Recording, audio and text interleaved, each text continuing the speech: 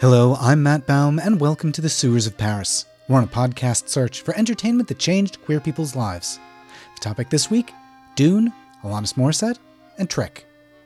For this week's episode, the recent release of Dune Part 2 reminded me of a Sewers of Paris episode from 2018, where my guest Ryan and I talked about the grip that fear can have on a person's mind.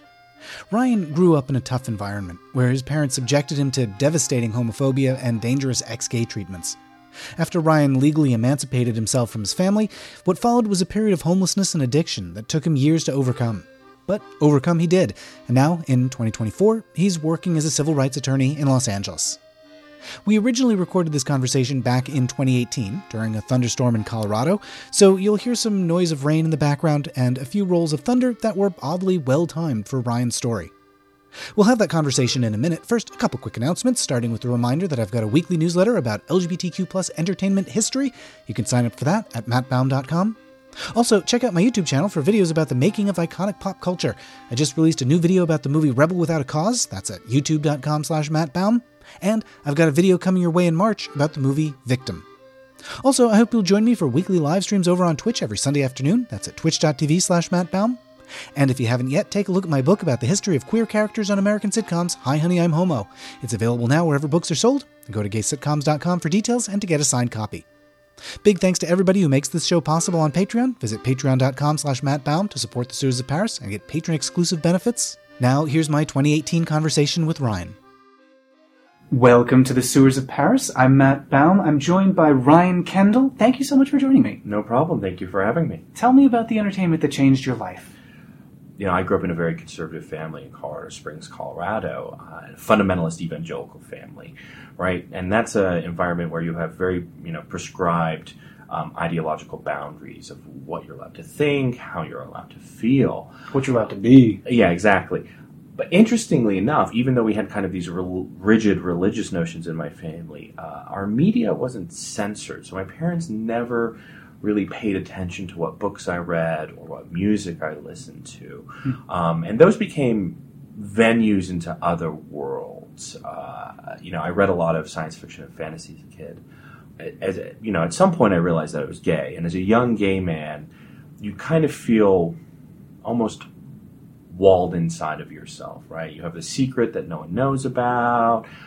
And so you're looking for kind of a lot of escape from that pressure. And sci-fi and fantasy certainly give you that, right? You can go to different worlds, you can explore new different things, you can, hang out with people who have real magic, which was always fun.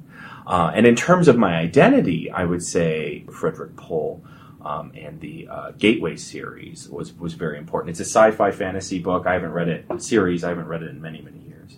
But the main character is bisexual, and at one point he comes out, and it's this kind of graphic tale where he's talking to a robot psychologist about how his mom used to take his temperature with an anal thermometer, and the robot psychologist realizes that he's dealing with kind of like repressed bisexuality.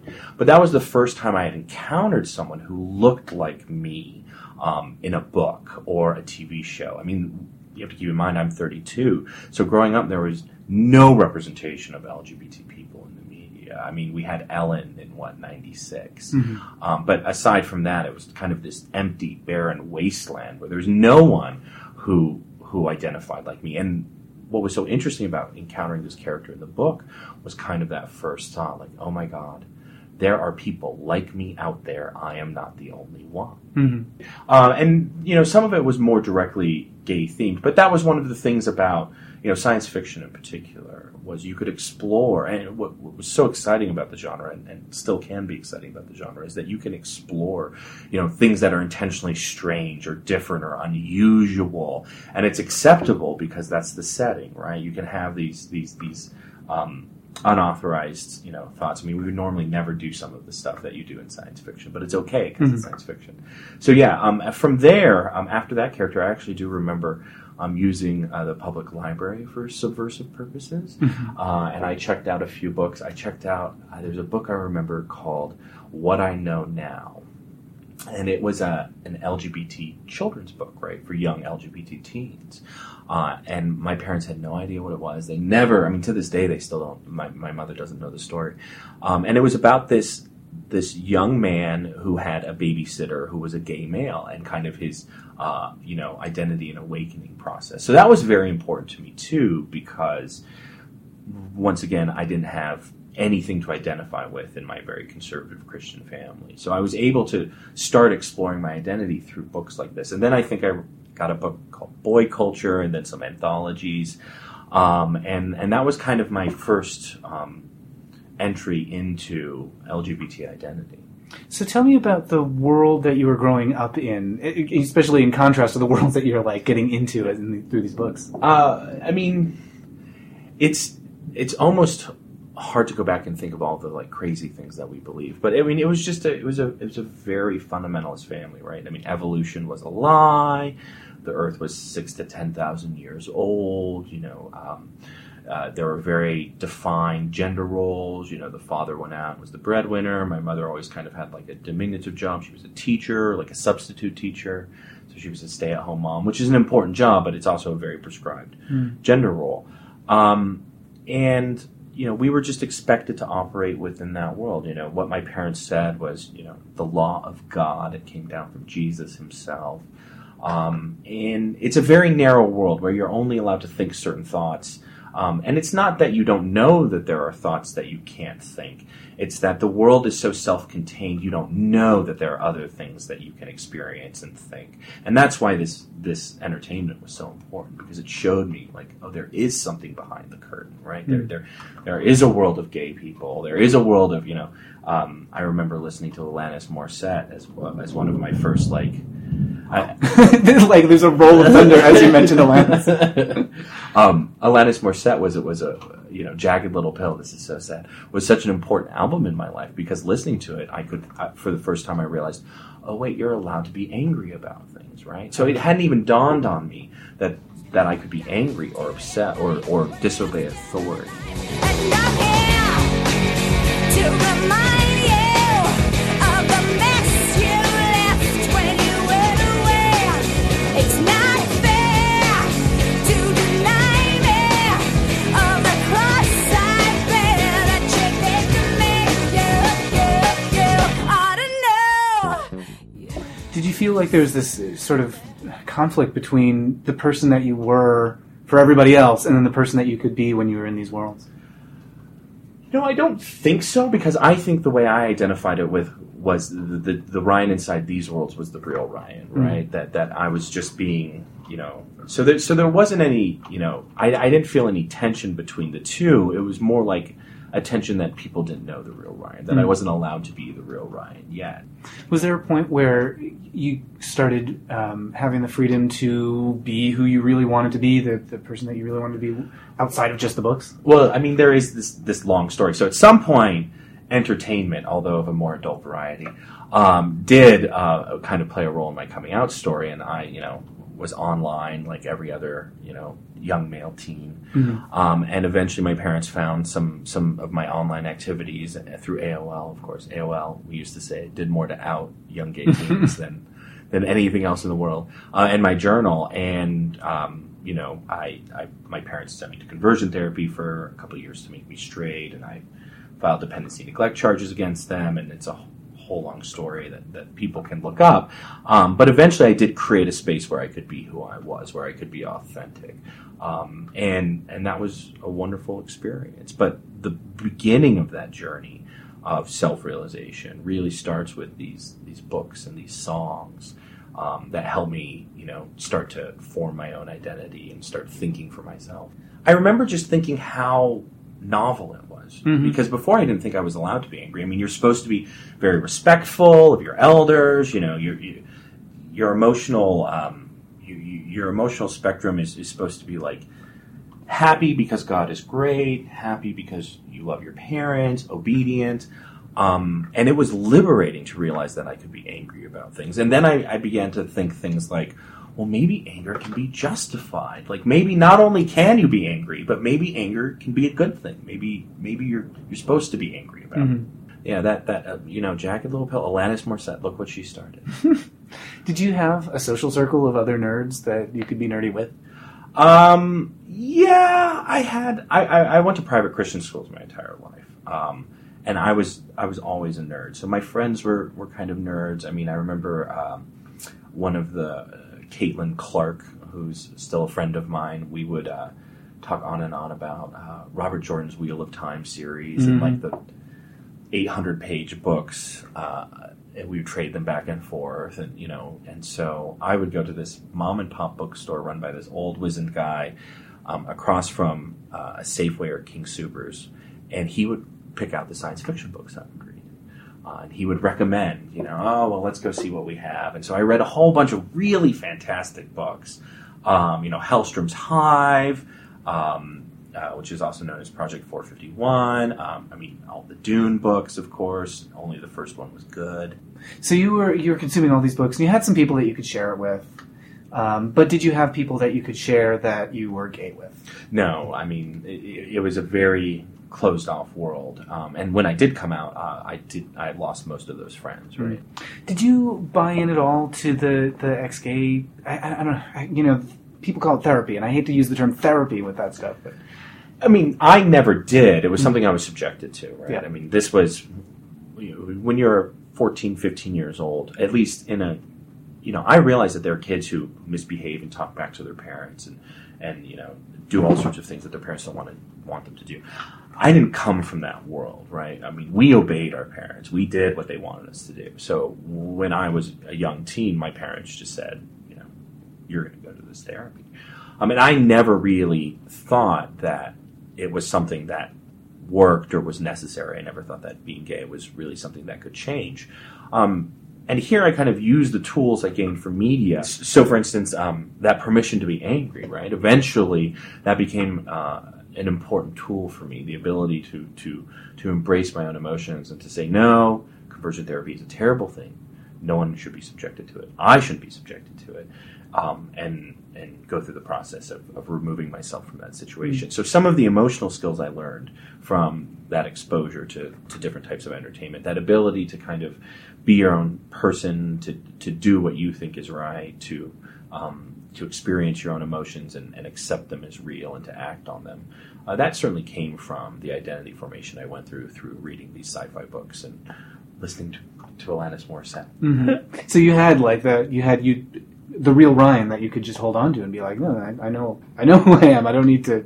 Absolutely, and it's interesting that you say that, because that was something that when I testified in the Prop A trial, Terry Stewart was then the chief deputy city attorney. She said, you have a very strong sense of self, and that's how I know that how you got through all of these experiences was because of that sense of self. So yeah, it did help me build like an inner core of identity. Unfortunately, that identity was, for the beginning of my life, about how I was different than everyone else, right? I had to go through hundreds of books before I came across someone like me, and being the type of person who would read hundreds of books was not like something that would make you popular in any of the schools that I went to as a young kid.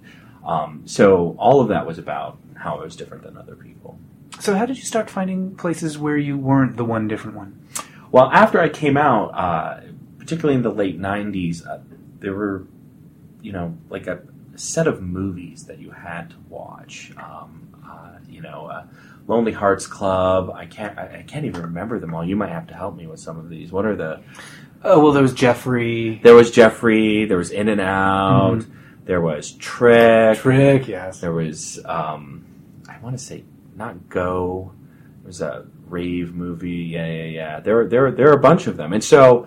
This is just something I take for granted, but I don't think maybe heterosexual people or cisgender people really take this for granted. But there was this kind of like lack of or desperation for community, and not just community, but common shared culture, right? And so, every young gay male watched these movies when I was younger. We all watched But I'm a Cheerleader. We all, we all started listening to certain artists, Tori Amos, and and I think that's because we were trying to find ways to connect through not just our identities, but through the culture we consumed, and through entertainment. Right? That was one of the ways that we could, kind of reach out to each other and have movie groups and. Watch movies together, or we'd talk about them, or we'd trade them and exchange them.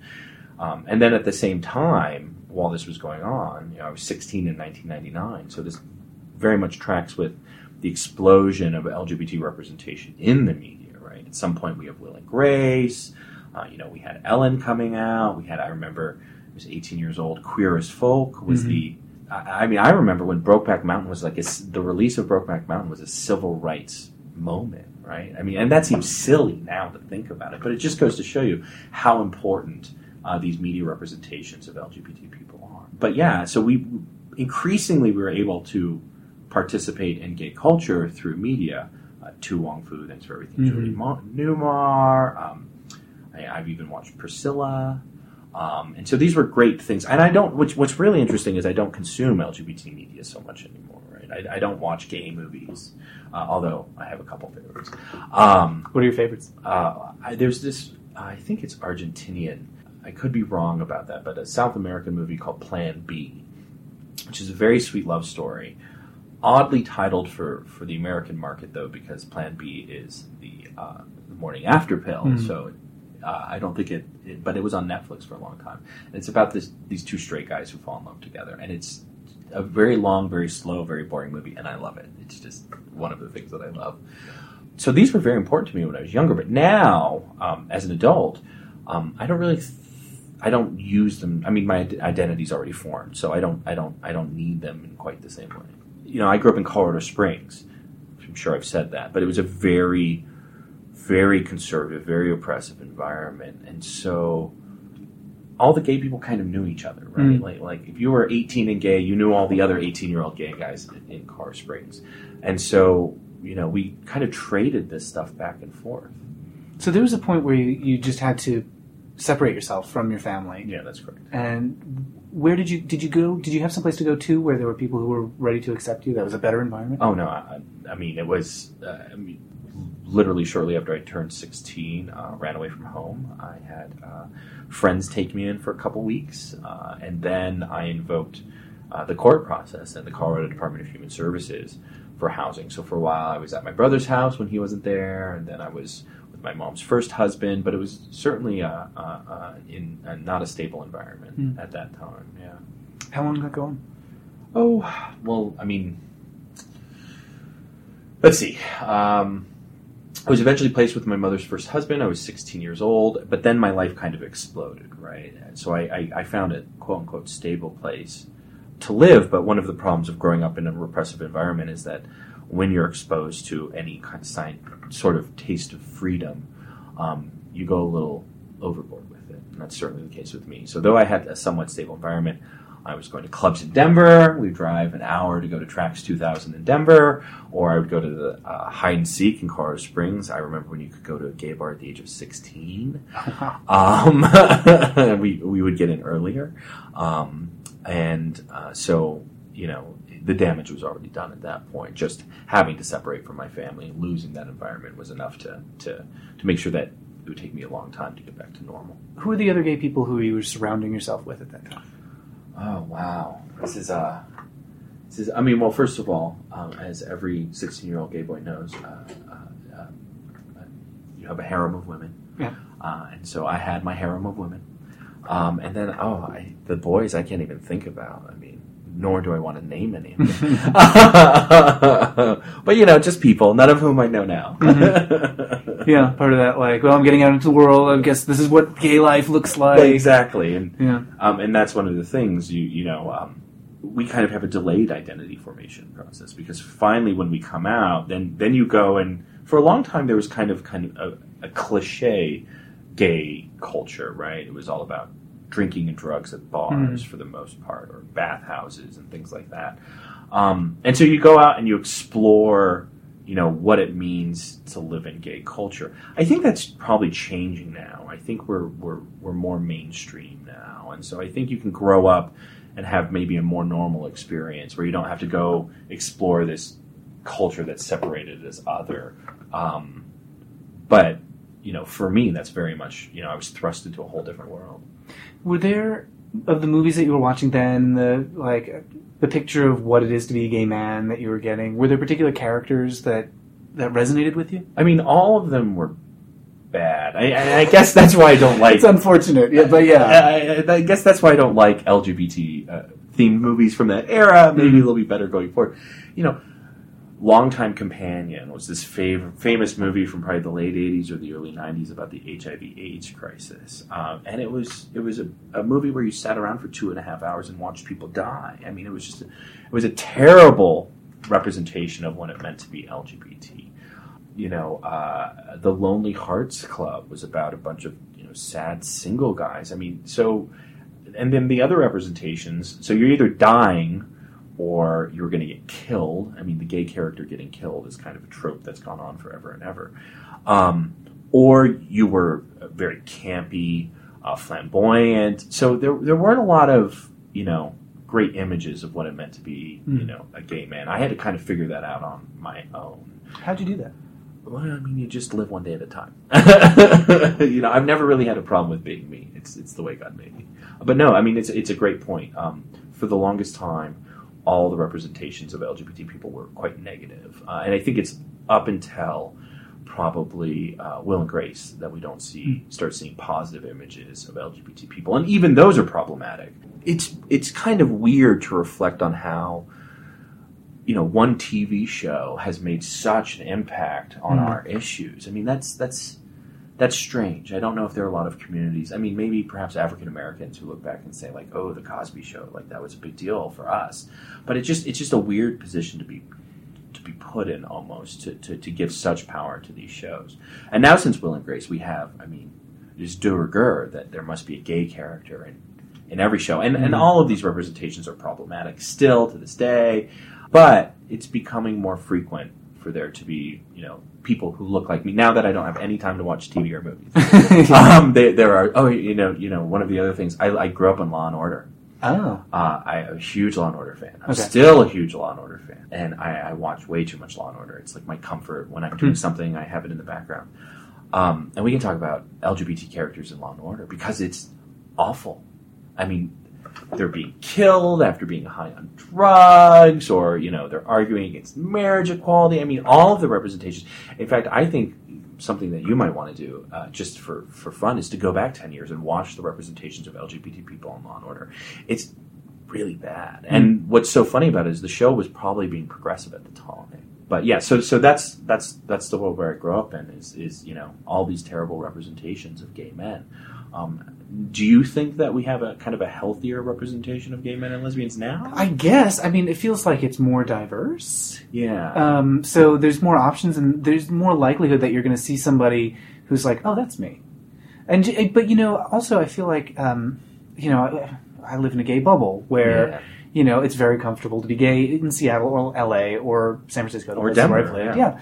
And, and I, even in those spaces, I navigate in a very gay bubble within a bubble. Yeah. I just came back from Mr. International Leather where, the big controversy is how gay is too gay. Oh, God.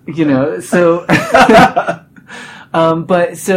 Well, and I think that's, it's an interesting point, and I think it goes to these, these gay-themed movies and these characters and this music, because we had to create a world where being gay was okay. Right? I mean, many of us did not have that. And I think there are probably places in the country where it's still not okay to be gay, but we both operate in pretty gay bubbles. And so I don't think maybe we question our media consumption as much anymore, because it's just expected, right? This is the kind of stuff we watch, and we don't think about it anymore. What was it about Law and Order that you liked? I like the courtroom drama. I mean, I'm going to law school in the fall, so thank God. Not because of Law and Order. Sure. But, I mean, Jack McCoy was a great character, right? I mean, he was just Tell me about him. Everyone who knows who Jack McCoy is. He's this middle-aged prosecutor who's very zealous and very matter of fact. I think no BS is the polite way of saying it. And I always enjoyed that about him. I always enjoyed that he was very effective at what he did. In one of my classes at school, they said every good story needs to begin with a death, and Law and Order is the epitome of that. I mean, not SVU, not Criminal Intent, not any of the spin-offs, but the first show, almost every episode, they start with someone being killed, and that's the way it went. And I think something's comforting about police dramas, not because they don't ask you to do too much, right? I mean. They're just very formulaic, and there's something soothing about it that first you're going to see the investigation, and then you're going to see the prosecution, and then there's going to be some drama. I mean, it's all, but it's like a safety blanket. This is a story I know. Doesn't matter which one I watch. They'll make me feel very comfortable and safe. I was just going to say, was it comforting? Yeah, it is. Yeah. It is comforting, and I can also admit to nerdily using The West Wing for that same thing. Huh. I watched The West Wing like 3 times back to back my last semester at Columbia while I was doing homework. It was just comforting. I guess there's something safe about entertainment that meets our expectations, but that's probably also why American media is so dull. Right, yeah, it's not particularly challenging. No, and I mean, that's why there's a difference between European films, and I actually don't know a lot of gay European films, but they don't do happy endings in Europe so well, which is great because it makes the entertainment much more conflicted. And Was that comforting quality, that there was a process and a system, and that everyone had sort of a place where they, a function within that world? Yeah, it might have. It was a world where everything had a reason and a purpose and a place, like you said, at a time in my life where very few things had a place and a purpose. So I probably saw the kind of like coherent world as almost akin to the coherent world that I had just come from. And so that was probably comforting, yeah. When did things start coming back together to you? Because I know you had that kind of sort of chaotic, like, I'm going to go out and explore as much as I can. Never. I spent, when I was, how old was I? 11 years ago, I would have been 21. Shortly before I turned 21, I moved to Denver. And this was after the wreckage of coming out and going to conversion therapy and essentially divorcing my parents. And I started working horrible jobs. I worked at the subway down on Broadway, if we drive by down by there later, making minimum wage. It was like $5.15 an hour. And from there, I ended up, working my way into a job with the Denver Police Department. And that was a very, it was a boring job, but it was very secure, good benefits, good money. And from there, I got involved in the Prop 8 case. And I went on to testify in the Prop 8 case. How did that happen? So I was appointed to the Denver GLBT Commission when I was 24 years old by then Mayor Hickenlooper, who's now Governor Hickenlooper. And I just started doing my thing. I started doing direct actions with Marriage Equality USA and getting involved on the commission. What kind of actions? We would do very regularly. We would do marriage counter protests at the Denver Clerk and Recorder's office on February 14th or around surrounding the when Prop 8 happened. We did a few after that. So I did protests, things like that, and I eventually started telling my story about conversion therapy, and I came to know Stuart Gaffney. And he got to hear my story a little bit. And he's an activist in San Francisco. Yes, he and his husband John are fantastic human beings and activists on marriage equality. And they were plaintiffs in remarriage. So in May 2008, the California Supreme Court decided that marriage equality was the law of the land. And in November of that year, Proposition 8 was passed, which removed that right.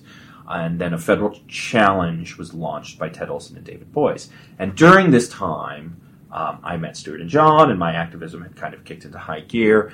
Stuart and John got to know my story, and so when the lawsuit was pending against Proposition 8, they told the City and County of San Francisco about me, and City and County of San Francisco decided to interview me as a possible witness.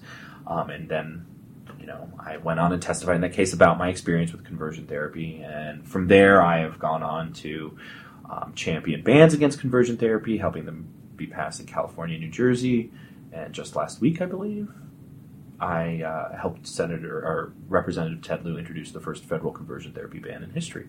It's pretty remarkable, and I think it's a lot of things, something that a lot of people didn't have on their radar, that there was going to be this conversion, this big momentum behind putting a stop to this. It's quite satisfying. For years, there was no one working on conversion therapy. No one cared. But I'm a Cheerleader is an iconic movie about conversion therapy, but also no one took it seriously. Whenever people would talk about conversion therapy, they'd talk about But I'm a Cheerleader, as though that were something that would only happen in such a farcical movie.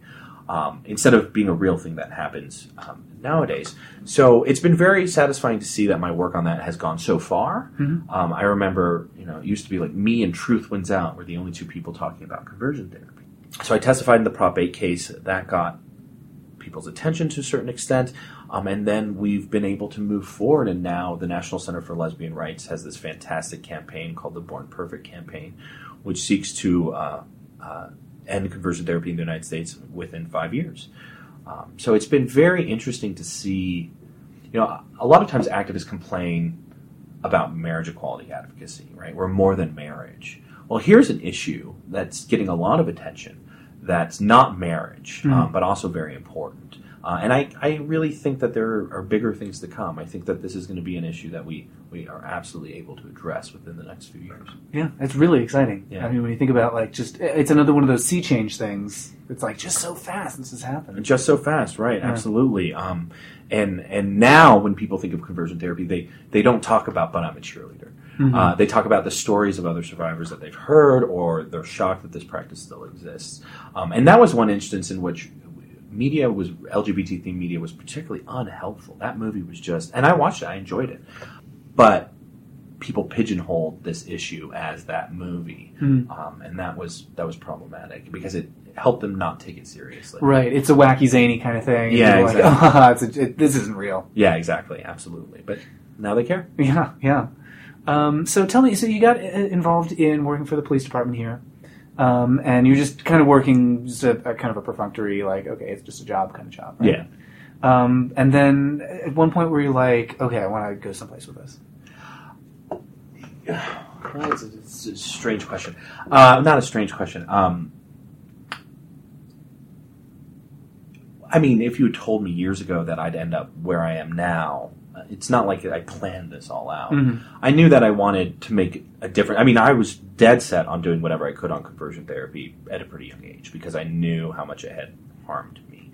And driving away from Joseph Nicolosi, who used to be the executive director of NARTH, a leading conversion therapy organization, driving away from his office during one of my last in-person sessions, I thought to myself, as a 16-year-old kid, I'll be back one day, and you won't like it when I am.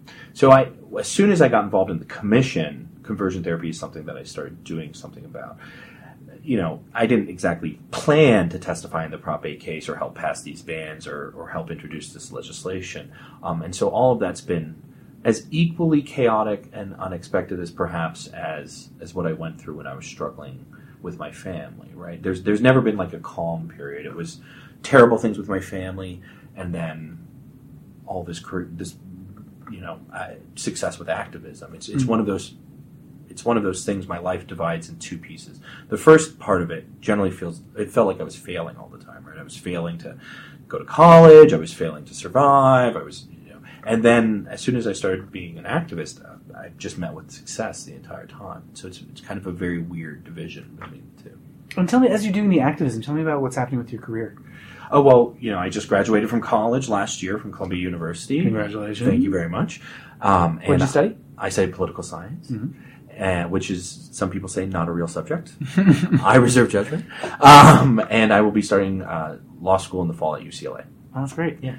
And I know you say, like, not because of Law and Order, but I think there's maybe a common thread there where, like, the appeal of having a system where everyone's doing their job and, like, there's rules.